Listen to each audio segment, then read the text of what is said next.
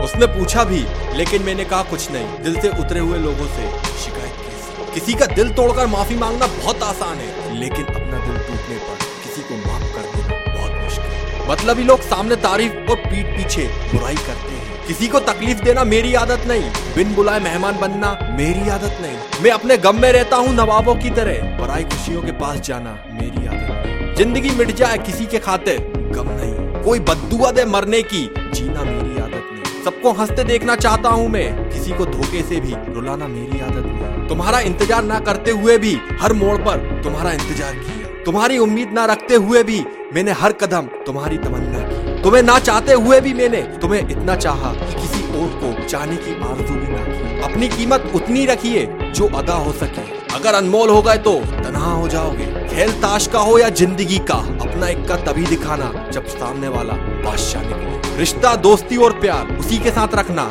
जो तुम्हारी हंसी के पीछे का दर्द, गुस्से के पीछे का प्यार और खामोशी के पीछे की वजह समझ सके। कभी किसी के चेहरे की मुस्कुराहट बन के तो देखो, खुशी तो शायद नहीं तो सुकून जरूर मिलेगा। किसी की अच्छाई का इतना भी फायदा मत उठाओ कि वो बुरा बनने के लिए मजबूर हो जाए। बुरा अक्सर वही बनता है जो अच्छा बन के टूट चुका होता है। अपनी खुशियों में खुश रहना सीखिए। लोगों का क्या है, वो तो खुदा से भी नाराज है। लोगों ने हमें सिर्फ काम के लिए इस्तेमाल किया क्योंकि उनका काम था और हमारा नाम था।